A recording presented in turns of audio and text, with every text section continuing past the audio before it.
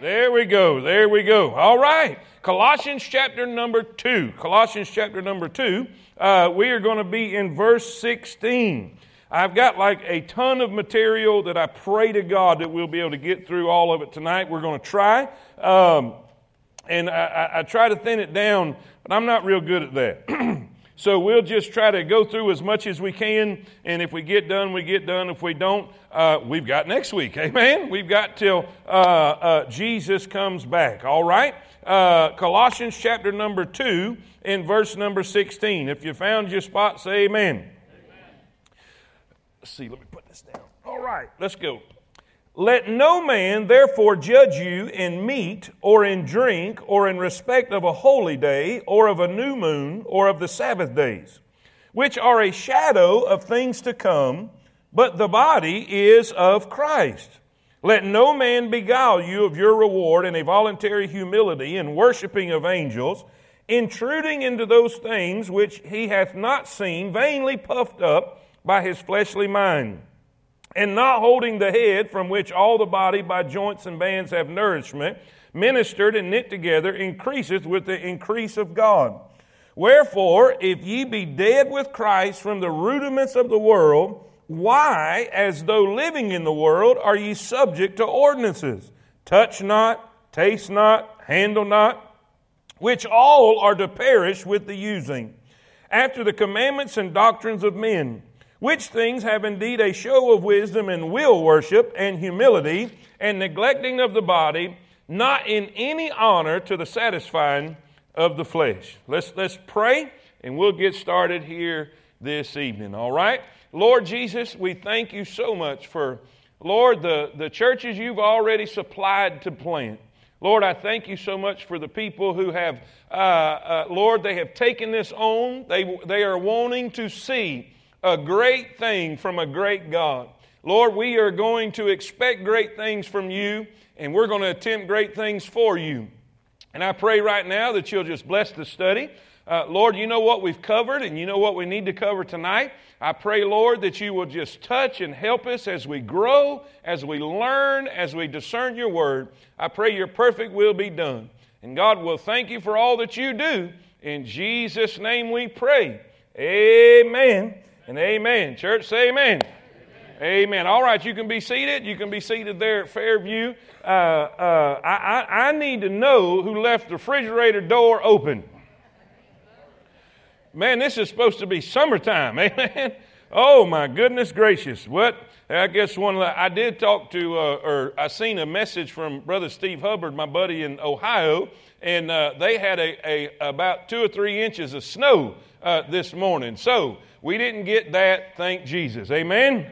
All right. Now, here, let's do this. Let's kind of do a short review of last week, and because we look at the first, or the fourth word in verse 16. Let no man, all 3 of you, come on, people. All right, it says, let no man. Everybody say it at Fairview too. Let no man. Therefore. Now, when you see the word therefore, you go back and read before and find what it's there for. Are y'all with me? That's how you study that. In other words, because of what he's already told you in the verses previous, this is why you need to do what he's fixing to tell you. Now, so let's just do a small review of last week. What did we learn last week? We learned that we had a complete salvation. Are you glad of that? In other words, when Jesus saves you, he completely saves you. He saves you all the way. Not half of you, not some of you, not a quarter of you, but he saves you completely. When Jesus died on the cross, Brother Mickle, it was finished. Jesus did everything necessary completely to provide for your salvation. And when you accepted Christ, you received Christ, you got everything you needed. He saved you all the way. Somebody say amen. You got a complete salvation. You are completely saved. You don't have to believe in Christ and then do this and do that. You don't have to believe in Christ and have this or have that. You got saved completely. Somebody say amen. Now, we have complete salvation.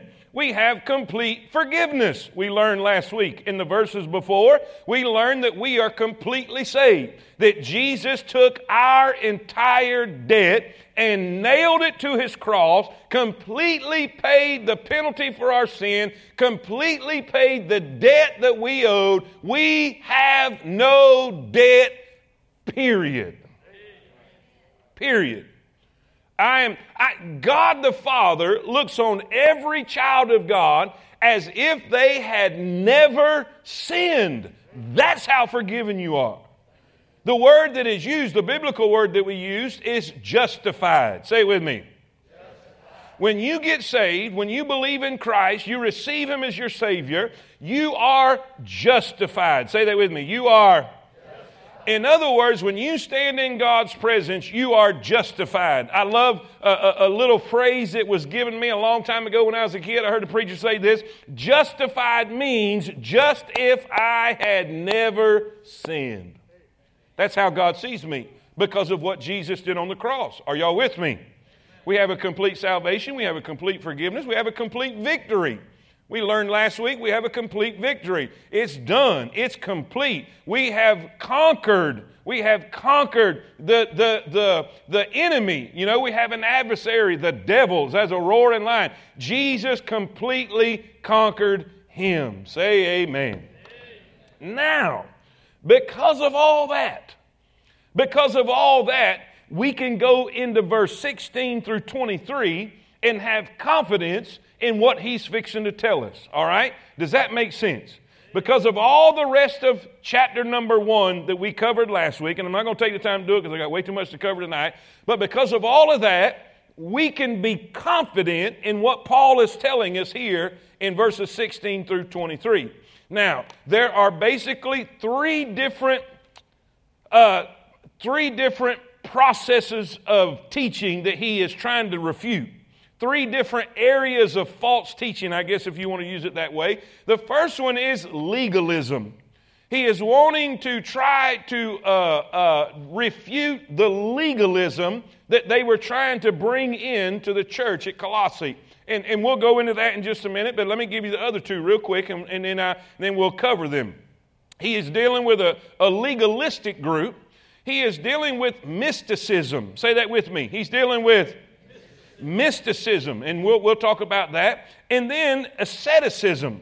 Asceticism. Don't even try to say it. You'll mess it up. I've tried to say it all day and get it right. You know, the ascetics, the asceticism, and we'll get into that and see who these people are. And really, the false teachers in Colossae took all three of these different areas of thought and tried to mix it all together and create, this is like a super Christianity. Now, they still believe that you need to believe in Jesus and have faith in Jesus, but you got to have Jesus and. You got to put your faith in Jesus and. Now, let's not even talk about these three. If you ever hear anybody tell you you have to believe in Jesus and, stop right there. You don't even have to listen to anything else they've got to say. You don't even have to, you can just stop right there because there is no Jesus and. Period. Jesus is enough. That's the whole point of this whole letter of Colossians, is that Paul is telling them that when you've got Jesus, you've got enough. The moment you receive Jesus as your Savior, you've got Jesus, and Jesus is enough. Now, let's jump into point number 1, and we'll look at legalism first. We'll look at legal. And by the way, all three of these, not as much in the third one, somewhat, because the third one is kind of similar to legalism. You'll see that somewhat today, but really 1 and 2 you find a lot in the day we're living in today. He first warns against legalism. He says, "Let no man, therefore, judge you in meat, or in drink, or in respect of a holy day, or of a new moon, or of a Sabbath days, which are a shadow of things to come, but the body is of Christ." So we're going to look at those two verses in the first point. Now, Thomas Schreiner This is how he kind of tried to explain legalism to help us understand it in a simple way. Legalism exists when people attempt to secure righteousness in God's sight by what? Legalists believe that they can earn or merit God's approval by performing the requirements of the law. A legalist believes that their good works and obedience to God affects their salvation or sanctification. Now, what does that mean? And you'll even have subtle legalists who they say, well, you get saved by faith. You get saved by faith, but to please God, you got to perform. You got to live a certain way. You got to do this. You got to do that. You got to cut your hair a certain way. You got to wear your outfit a certain way. You got to do that, and it's all. And then they have this whole list of rules, and that's wrong too. That's wrong too. Legalism is dangerous. Legalism has a tendency to cause pride because legalism gives you a way to measure yourself against someone else. Are y'all with me? Never determine the level of your spirituality by the level of someone else's spirituality, because it's not someone else that you're going to be measured up to. It's going to be Christ.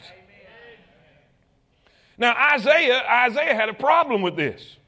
Isaiah, in the first few chapters of Isaiah, he was woeing everybody. He was damning everybody. Woe unto thee, woe unto y'all, woe unto him, woe unto her. And then he had an experience. He came face to face with God. He said, in the year King Uzziah died, I saw the Lord high and lifted up, and his train filled the temple. He saw the glory of God. And then you know what he said? Woe is. If you see somebody always criticizing somebody else or always putting somebody else down, always woeing somebody else, you might want to look out. Because when somebody has a true experience with God, they can't see nobody else's flaws. They can't see nobody else's sins but their own. Amen. Amen. Listen, number one, or A, I want you to see the teaching he shares. The teaching he shares. The teaching he shares. He says, don't let nobody judge you.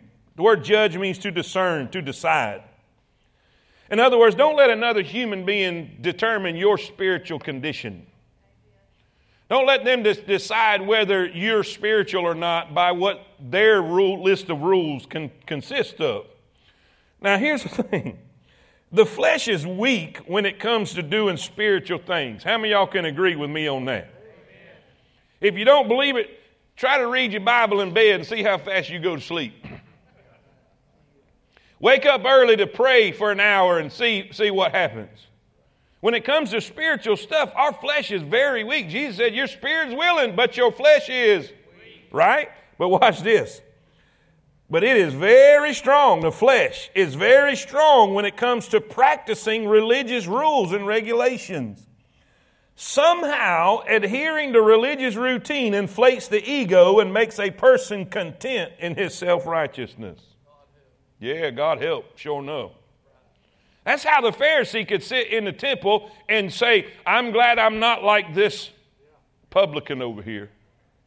Publican over there got his face buried in the altar and saying, woe is me, God, I'm not even worthy to be here. And that Pharisee is looking at his robe and he's looking at his attire. He's looking at all the rules that he's kept. And he says, I look pretty good next to.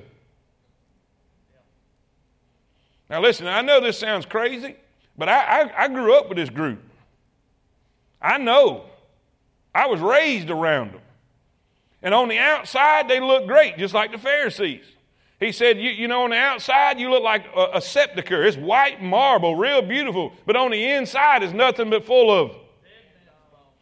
Listen, the women will come in with a dress down to the floor. The men come in with a suit and tie on. And they'll gossip, got a gossiping tongue that this whole altar couldn't hold.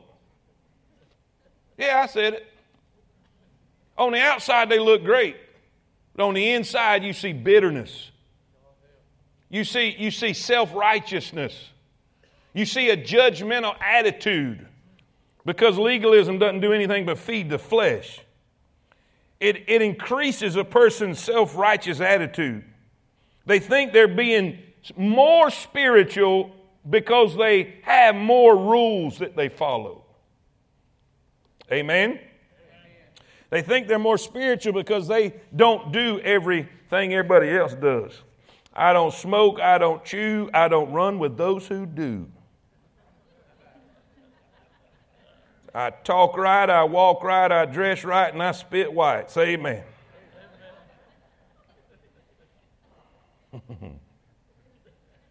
Y'all know I'm saying that because I heard that one day. I grew up with that. And they judge their spirituality by what they do or don't do compared to what somebody else does or doesn't do. Well, that's what was happening here at Colossae. They were causing the baby Christians and new Christians to feel inferior and not spiritual, even to the point of doubting their salvation, because listen, you've got to do this other stuff too. And most of the legalism was some of the Jewish rules and Jewish laws that were given, and we're going to talk about some of them. Matter of fact, he lists them. So here's what I want you to see. In Paul's teaching in these verses, first we see the basis for our freedom. The basis for our freedom. Why can we say we don't have to sacrifice a goat? We don't have to keep the Sabbath day. We don't have to not eat shrimp or not eat pork. Are y'all with me? Why is that? Why can we say, what's the basis of that freedom? Well, Colossians 2:9.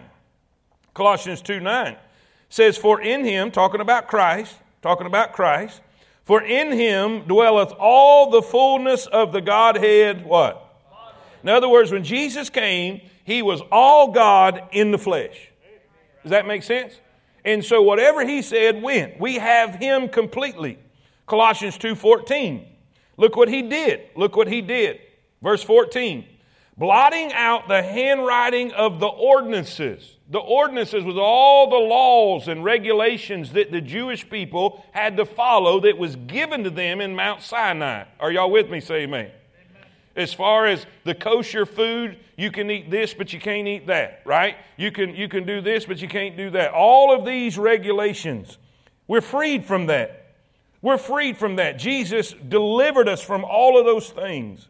He took it out of the way, nailing it to his cross. Now, number 2, I want you to see the bondage of legalism.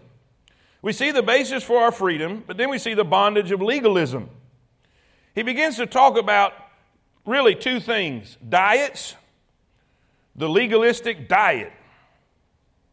He says, look, let no man judge you in meat or in drink or in respect of holy day or in a new moon or the Sabbath day. Now let me be specific so it'll make sense.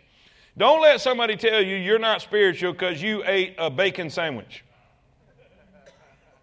Are y'all with me? I will eat a bacon wrapped pork chop. Are y'all with me? With barbecue pork on the side. Shrimp as an appetizer. Say amen. Preacher, why are you saying all that? Because they couldn't eat none of that stuff. That's why they're so irritable. Say amen. I'm kidding. I'm trying to wake some of y'all up. Y'all sleep. Watch this. Look under legalistic diet. The legalistic regulations had to do with foods and with eating and drinking, partaking or abstaining. Under the Old Testament system, certain foods were classified as clean or, and you can see that list in Leviticus 11.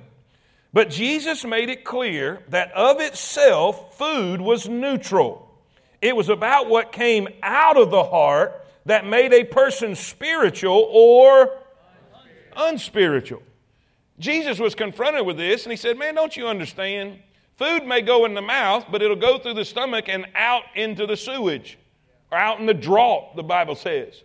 All right? It doesn't make you spiritual or not spiritual. He says what will make you unspiritual is the garbage that comes out of your mouth. Not what goes in your mouth, but what comes out of your mouth, because out of the abundance of the heart, the mouth speaks, right? And what Jesus is saying is if you think you're going to be more spiritual if you eat this or don't eat this. Watch what it says in 1 Corinthians 8:8. But meat commendeth us not to God. In other words, it doesn't bring us any closer to God if you eat a certain meat or don't eat a certain meat. For neither if we eat are we the, neither if we eat not are we the. Does that make sense? There's no regulation on diet. Peter had to learn this the hard way. You know, Peter saw the vision, saw the unclean meat, and God told him to eat it. He's no, because he had been kosher his whole life. And God showed him it was okay. And Paul even told Timothy, listen, as long as you take it with thanksgiving, it's good to eat. Roll on. Say amen. I tell you what, I'm so glad for the New Testament. Amen? And so don't let somebody judge you and what you, and there are people out there. There are people that try to stick to, now let me say this. If you decide to stick with a Jewish dietary law where you don't eat shrimp or catfish or pork or any of these things that's listed as unclean in the Bible because you feel like it's healthy, that's fine. Rock on. Don't eat no shrimp. Don't eat no pork. Don't eat catfish, okay? But don't judge somebody else's spirituality if they sit down and chow down. Okay? Does everybody understand that? That's what he's saying. They were determining whether they were closer to God by the diet, and it was a Jewish diet. So they were bringing in Judaism and mixing it with their Christianity. That does not work. Say amen. All right? So they were trying to get them to be in bondage to diets. Okay? But not only diets, but days. Legalistic days. The legalistic system not only involved a diet, but also days. Once again, this was borrowed from the laws given through Moses. The Old Testament Jew was commanded to keep the weekly Sabbath, which was the seventh day of the week. The Jews also had their feast days and their special new moon celebrations. Their religion was tied to the calendar. So what these false teachers were trying to do is say, believe in Jesus, but you got to still do all of these things that is regulated to the Judaism and to what Moses gave on Mount Sinai. If that makes sense, say amen.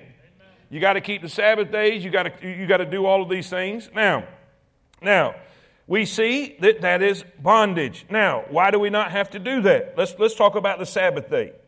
Let's talk about the Sabbath day. He lists that here in verse number 16. He said the diet, meat and drink, or in respect of a holy day or a new moon or the Sabbath days. Let me give you just a few things about the Sabbath day.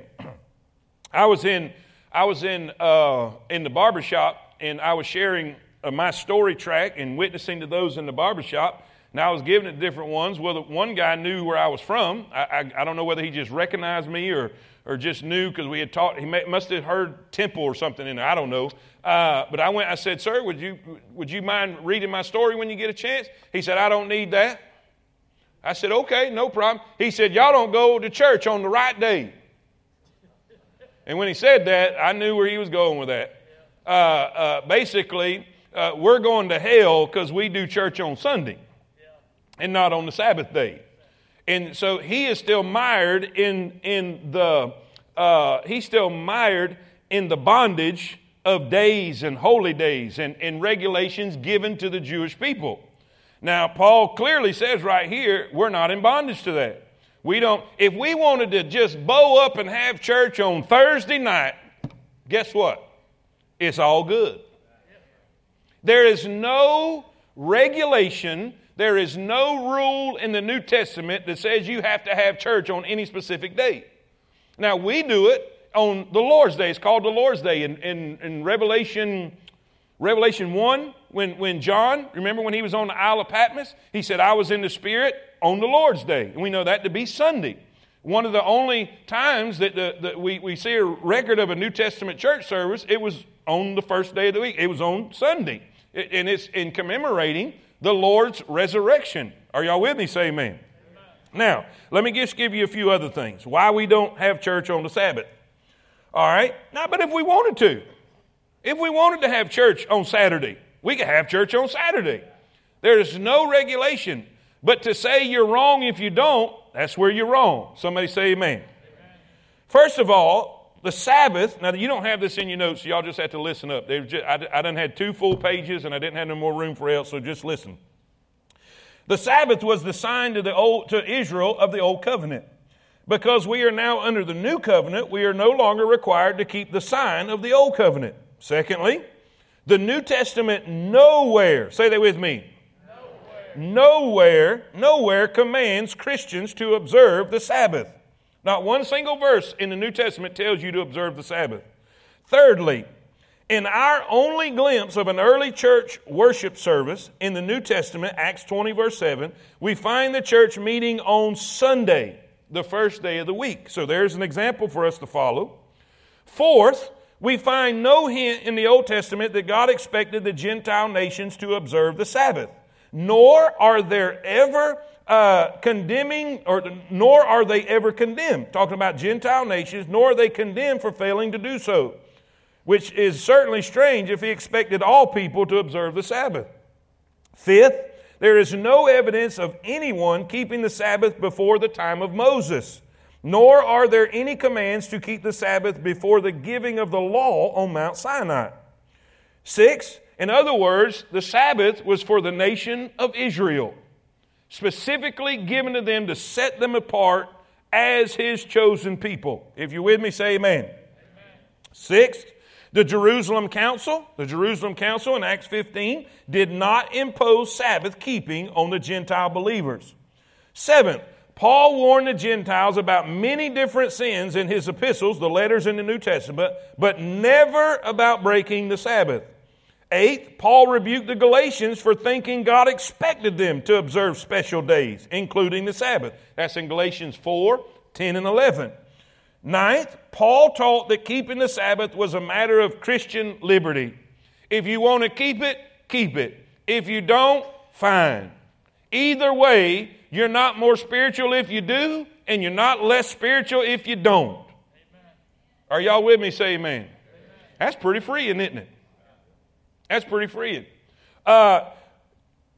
Listen, here's the thing. We get so I don't know why we like bondage so much. I don't know why we like rules and regulations so much. And we get so tied to it, and tradition causes us to lose our minds. Say amen. We had right after it was a while after we had started life groups, we had run out of room on this side of the building, on that side where our Sunday school space was. Most of y'all that was here during that time, you remember this. We borrowed money to build the upstairs. And it wasn't just a matter of months, 6 or 7 months. We'd already had more people that we didn't have no more room. We couldn't fit anybody else out there, and we were broke.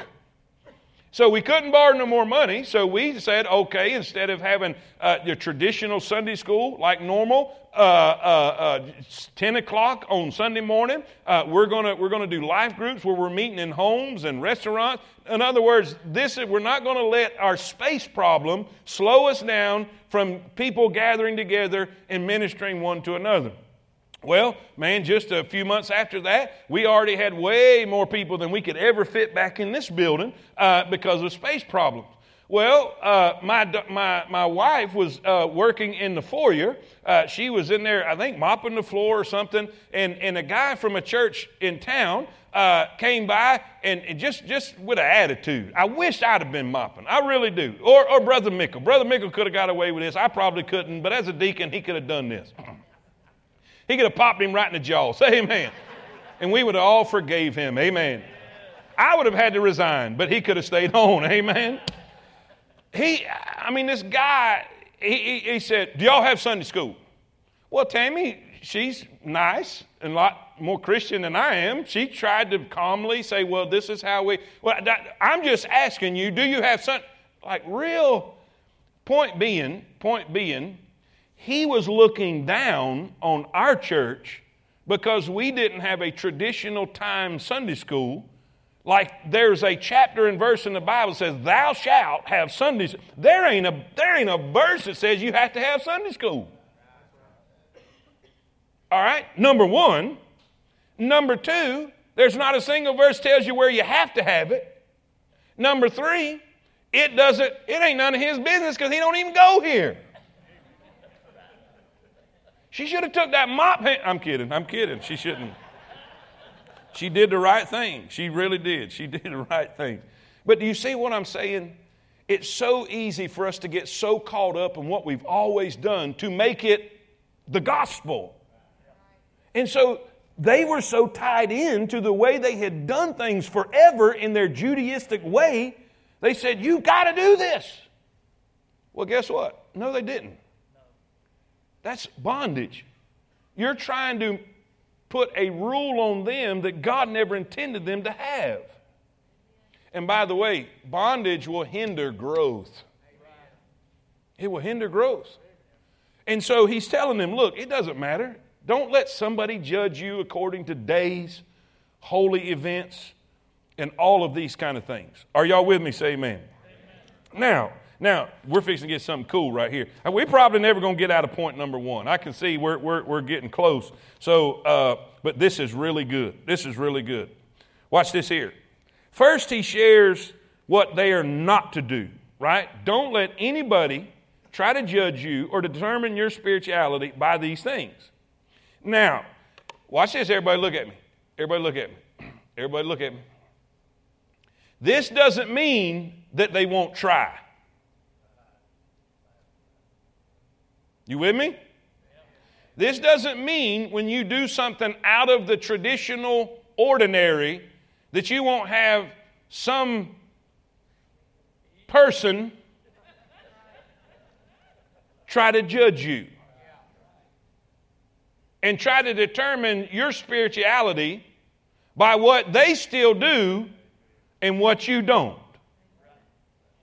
Now, that's on him.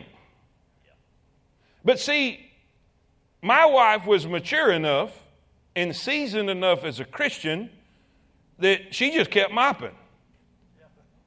Because she knew his opinion about what day or what ministry or what method of getting the Bible out to somebody was not unspiritual and his opinion about it mattered zero. Are y'all with me? But when you're a baby Christian, see where I'm going with this? When you're a baby Christian like these were in Colossae, oh my goodness, we didn't know that. We didn't know that we had to believe in Christ and get circumcised and still meet on the Sabbath and follow these festivals you see? And so it confused them. It caused them to doubt their salvation. It caused them to doubt whether Jesus was enough. Are y'all with me? That's why you got to know what you need to know. Because there's always, trust me, there is no shortages of people with opinions. And there is no shortages of people who want to tell you their opinion. Are y'all with me? But he says, don't just keep on going. Don't worry about the diet. Don't worry about the special days. And now he tells you why. This is so good. This is great. This part is I'm telling you right here, this is good. And there's going to be another stuff that I don't have for you because I didn't have enough room. So he shares, don't let no man judge you. Just keep mopping. Look at your neighbor and say, just keep mopping. That's the teaching he shares. Then B, the truth he shows. This is why.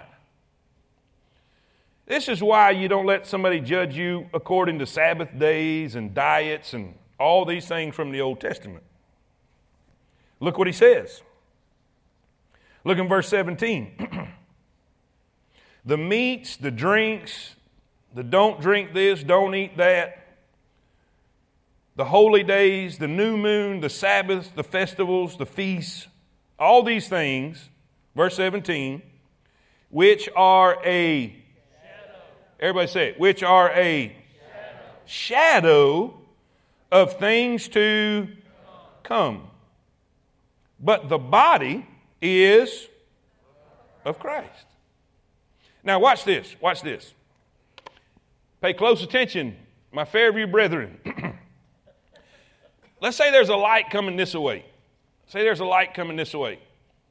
And there is an object that the light is coming behind. What's going to be out here? Everybody say it.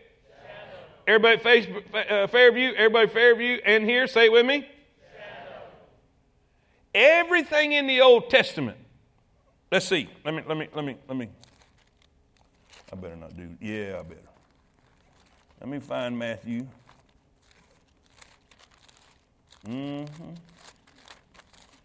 All right. If you'll look, that's Malachi. That's the end of the Old Testament. All right. So Jesus comes in the Gospels, right? So Jesus is standing. He's standing in the New Testament, right? The light shining. What is this over here? But what is it in my Bible? Old Testament. Everything in the Old Testament is the shadow. The shadow of what? Of Jesus. In other words, everything you see in the Old Testament is God pointing to Jesus. The shadow is not the substance. Jesus is the substance. In other words, everything you see in the Old Testament is just a picture of what's to now. Hallelujah. Let me say that again. Everything in the Old Testament is just a picture of what's to come or who's to come. And that's Jesus.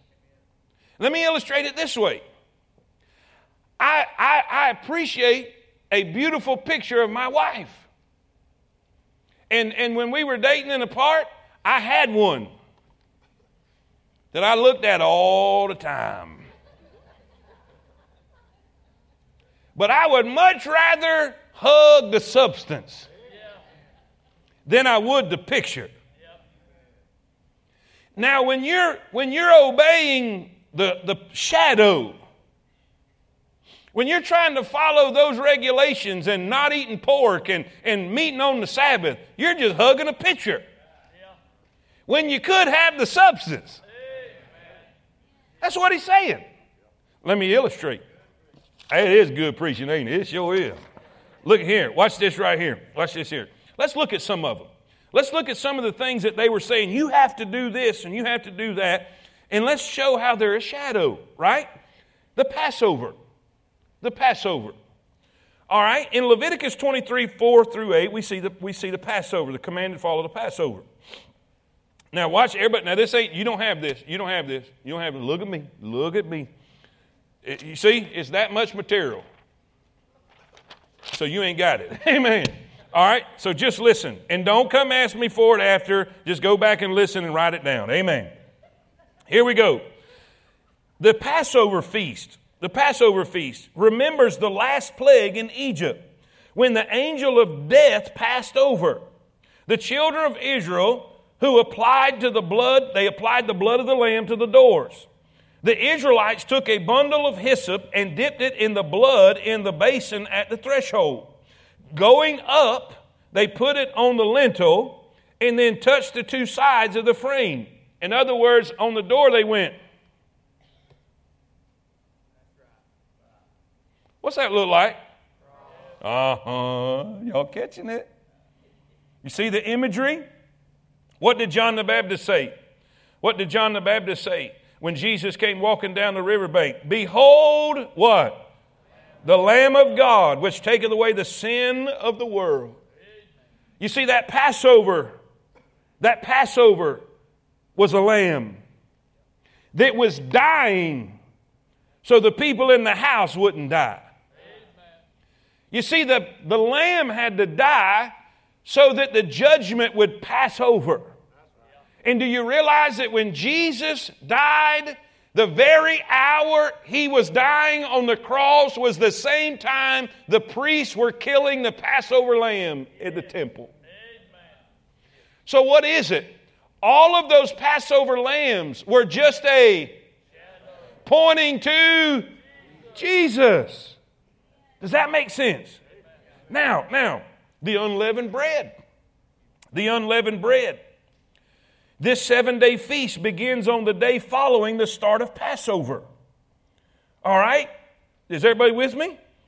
Passover, you have Passover, then you have 7-day feast. In their haste, the Israelites, in their hurry to leave Egypt, there was no time to add leaven or yeast to the bread. During this time, remembering the hardships in Egypt and how God freed them from captivity, the Jews eat nothing leavened. So during that feast, it's always unleavened bread. Leaven often represents sin and decay in the Bible. Once incorporated, the yeast becomes an inseparable part of the bread. In other words, it affects the whole thing. How many of y'all cooks in here know that? The same is true for sin's effect on our lives. The Jews were constantly sacrificing unblemished animals to temporarily atone for sin. Only the Messiah, the perfect sinless sacrifice, could offer a permanent solution. The unleavened bread represents Jesus' sinless life. He is the only perfect sacrifice for our sins. Do you get me? The unleavened bread, there was no leaven. Leaven always represented sin.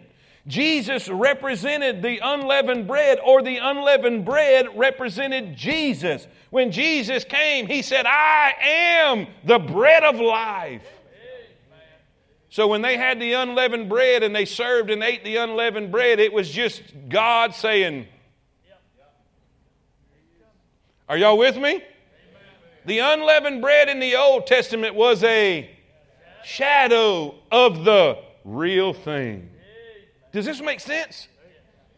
And this is what Paul is trying to tell them. All that observing the stuff in the Old Testament, you're hugging a shadow. Why go backwards? That's like Tammy standing right here. And I've got Tammy. She's mine. And I'm over here hugging a picture. You say, that's ignorant. That's what I'm trying to tell you. When you think you're going to get closer to God by meeting on the Sabbath and not eating shrimp, you're hugging a picture. You already have the real thing. Amen? Here's another one. First fruits. First fruits. The Feast of First Fruits is one of the 3 Jewish harvest feasts to thank and honor God for all He provided. Although they didn't know it at the time, the children of Israel were celebrating what would become a very important day. Watch this now. Watch how this works. First fruits. First fruits. The priest sacrificed Passover lambs on the 14th day. What day? 14th day of the month Nisan. The first day of Passover was the 15th. The Feast of First Fruits was celebrated the 3rd day. What day? 3rd day. The 16th of Nisan. This means this 3rd day celebration was the same day that Jesus resurrected from the dead. In 1 Corinthians 15:20, Paul refers to Jesus as the first fruits of the dead. In other words, He represents the first of the great harvest of souls, including you and me, that will resurrect to eternal life because of the new covenant in the blood. So when they had the Passover, picture of Jesus. When they ate the first fruits, picture of His resurrection. Are y'all seeing this? So when they had the Passover, they killed the Passover lamb. It was when Jesus was crucified. The Lamb of God which taketh away the sins of the world. The day He got up was the day they celebrated the new harvest. You remember what we said about the first fruits? They would bring just a little bit of what was to come. Right? And Jesus, when He rose again, He was the first of many that would be resurrected. Wow. How about this one? Pentecost. The Feast of Weeks, or Pentecost. This is in Leviticus 23:16. This feast is the second of the 3 harvest feasts. It occurs exactly 7 weeks after the Feast of First Fruits. So it's called Pentecost, which means 50 days. Okay, is everybody with me? That's why it's called that. It means what? 50 days. Traditionally, people were expected to bring the first harvest of grain to the Lord, including, watch this, including 2 leavened loaves of bread. Not unleavened, but 2 leavened loaves of bread. You see, God's plan to save souls included more than the Jews. Not just the Jews, but the Gentiles also. 2 groups of people. Through Jesus, this plan was revealed.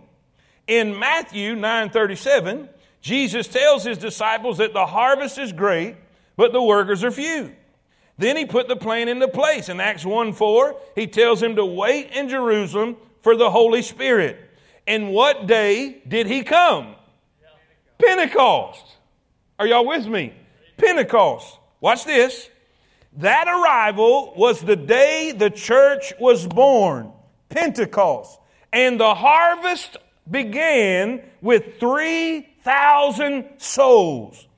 In other words, the message spread to both Jews and Gentiles, the 2 leavened loaves of bread, extending the harvest to us. You say, now why was the loaves leavened? Because Jews and Gentiles are sinners alike. You remember the sin? The leaven represented sin. So the unleavened bread represented Christ. The leavened bread, 2 loaves, represented Jews and Gentiles.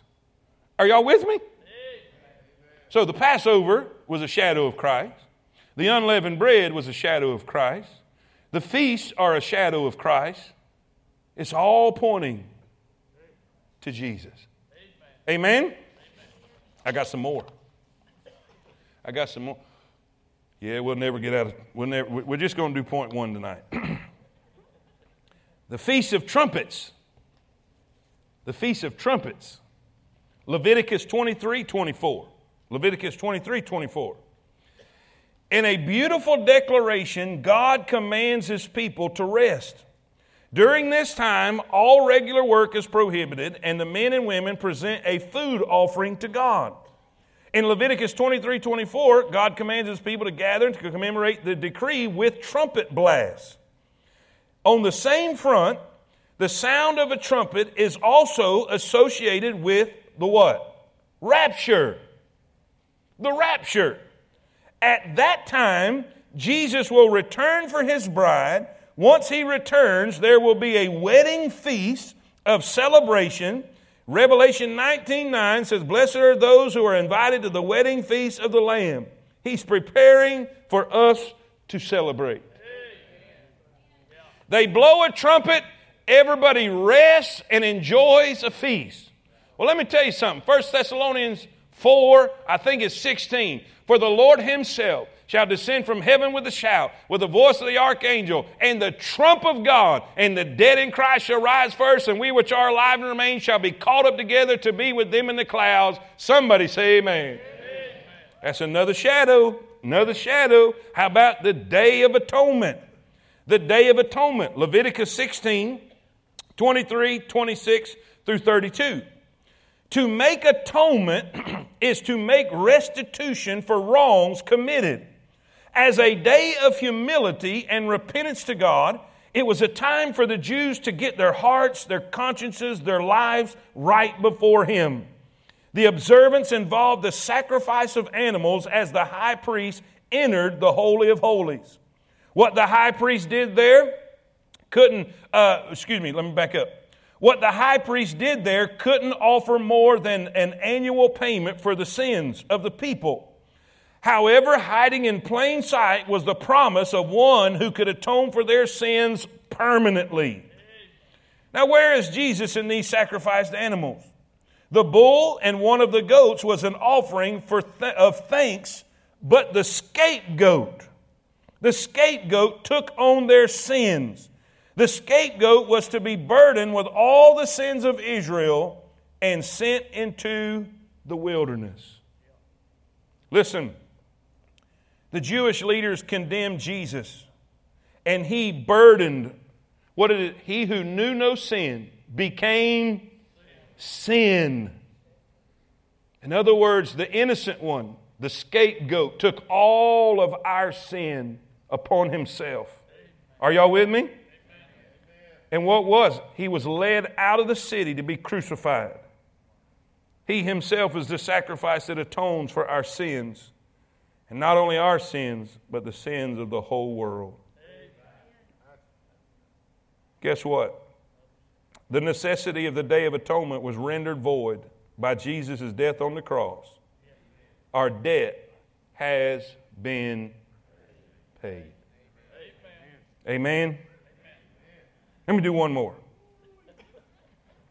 The Feast of Tabernacles, or booths. It's when they would make a tent. Now, I'm for this one. It's like camping and eating at the same time. Say amen. Leviticus 23:34. You see, the celebration always follows the Day of Atonement. It always follows the Day of Atonement. The Feast of Tabernacles celebrates God's provision and protection for the people of Israel during their 40 years wandering in the wilderness. Watch what they did.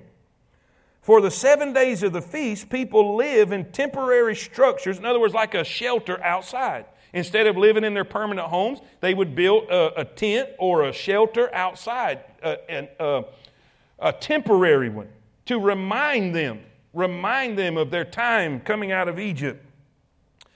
You see, in these temporary structures, just like they did in the wilderness, the Lord himself was with the Israelites in the desert, in a tented temple called the tabernacle. So the feast also celebrates his presence as he tabernacles or dwells with us. Are y'all with me? In other words, everywhere that they went, God went with them. And he wasn't in a permanent temple. He was in a temporary tabernacle. Are y'all with me? Now watch. Jesus, hallelujah, Matthew chapter 1. Jesus is called Emmanuel, meaning God with us. Hallelujah. God put on a temporary tabernacle, a human body to dwell on this earth and offer himself as a sacrifice. This feast also points to the promise that God will return and rally with his people in the person of Jesus. And when he does, he has promised that there will be no more death and suffering, that he himself shall wipe away every tear from our eyes. His return is the final answer to the hope we've carried our entire lives. What a day that will be. Now here's the point of the whole thing. Why hug a picture when you got the real thing? You see, those false teachers thought they were more spiritual because they were hanging out in the Old Testament.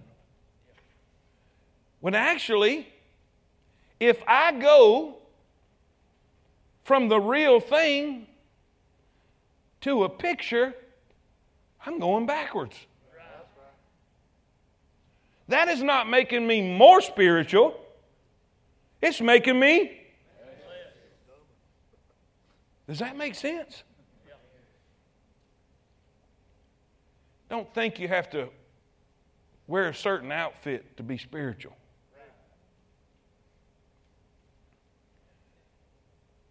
I've seen preachers stand in the pulpit with a suit I could never afford and flop. And I've seen old men of God in overalls stand up with the anointing dripping off of them. Don't let somebody determine your spirituality by their set of rules. Amen. Now, we know specifically he's dealing with old Judaism. Circumcision, we covered that last week. These ceremonial laws. They were trying to mix Judaism and Christianity. He says, forget all that junk. All you need is Jesus. Amen. Preacher, what do I need? You need Jesus, the book, and spend time reading it in prayer. That's all you need. That's all you need. You don't need nobody else's opinion. You don't need nobody else's revelation. And we'd have got to that tonight, but we run out of time. We'll get to that next week. Don't let somebody make you feel inferior because they've heard from God. Most of the people that have heard from God ain't picked up their Bible in months.